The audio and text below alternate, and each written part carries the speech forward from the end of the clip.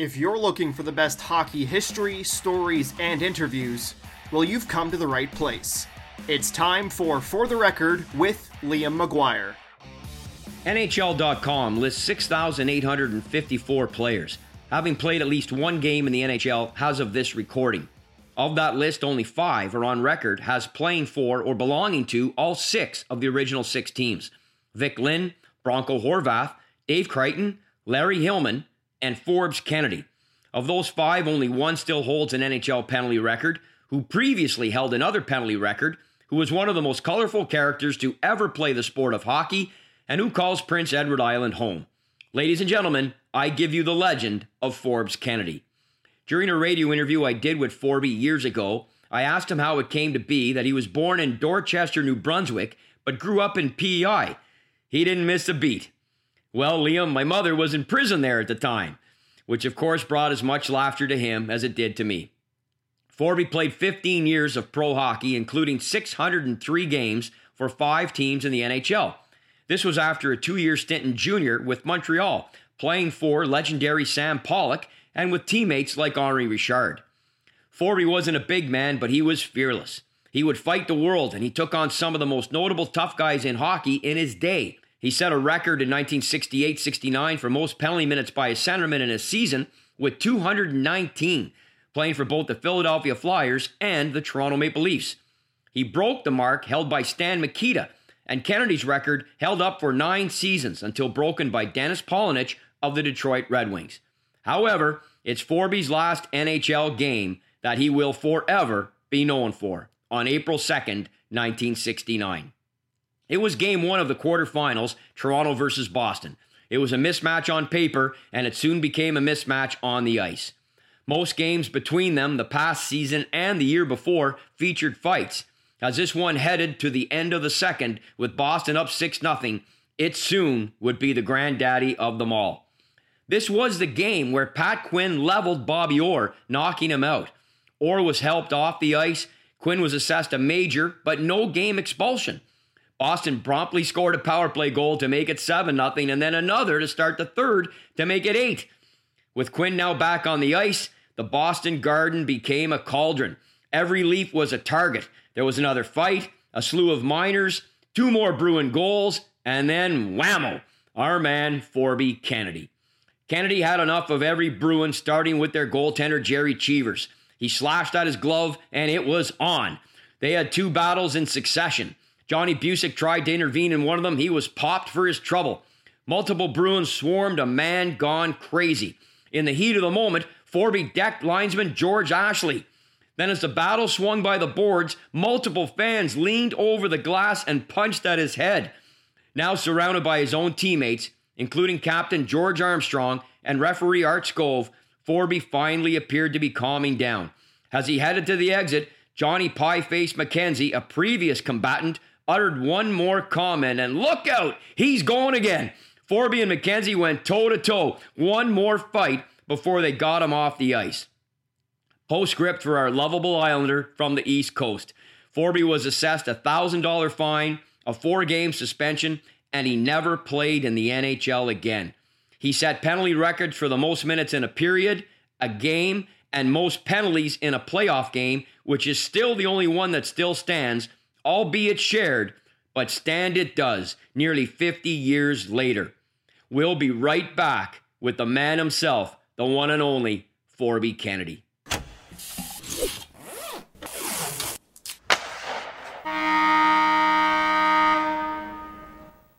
Well, ladies and gentlemen, real pleasure to be joined by the legend of Forby Kennedy. And Forby, as we're taping this, watching tonight, hometown hockey, there we are, first intermission. They're back in Charlottetown.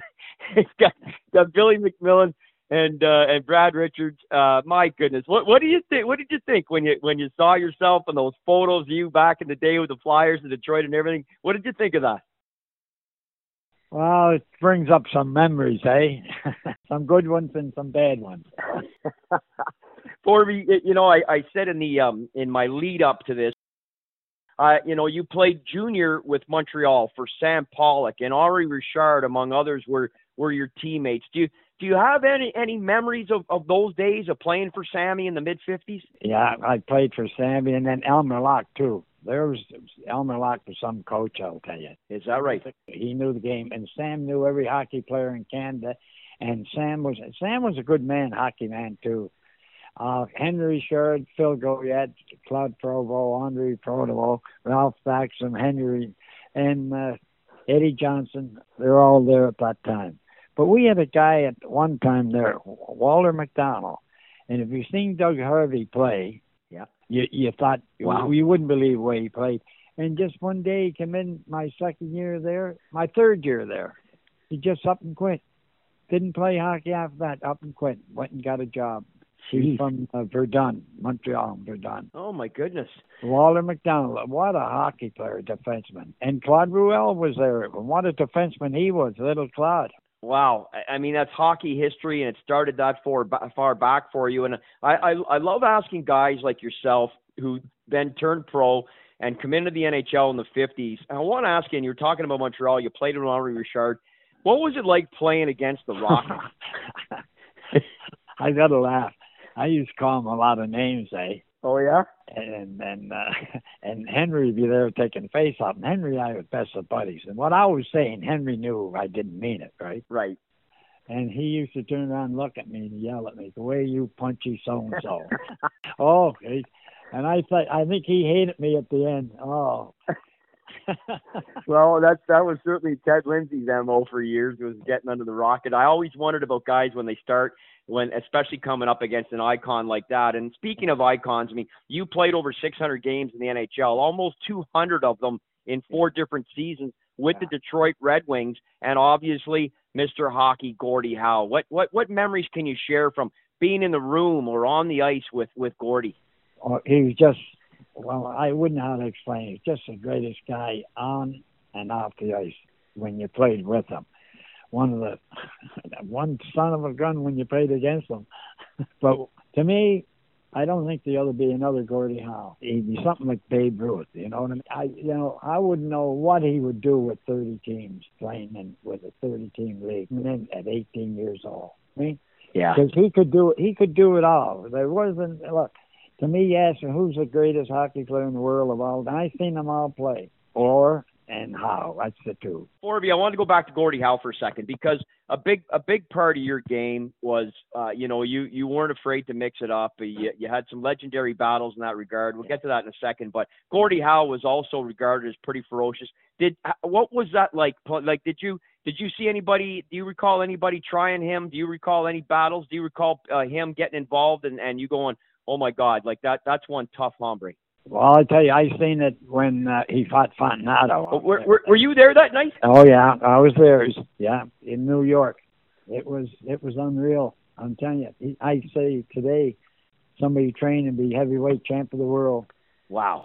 His arms go right down by his knees, and we used to take his sport coat and put it on the hanger, but you bend the hanger right down. Like his shoulders just went down, eh? But and just a great guy off the ice, and with rookies coming into with the team, yeah. And he said to the kid, "You're coming with me." He make the kid feel like home. Just the greatest guy in the world. I'm not kidding you. Obviously, can't let you go without talking about that playoff game with Toronto and how that was so crazy. Can you recall anything in the second intermission that would have led up to your altercations initially with Jerry Cheevers? Was it punch him, Black? Was there anything that was said or went down in the intermission that sort of they were pounding you on the scoreboard, so none of you could have felt good about that? No.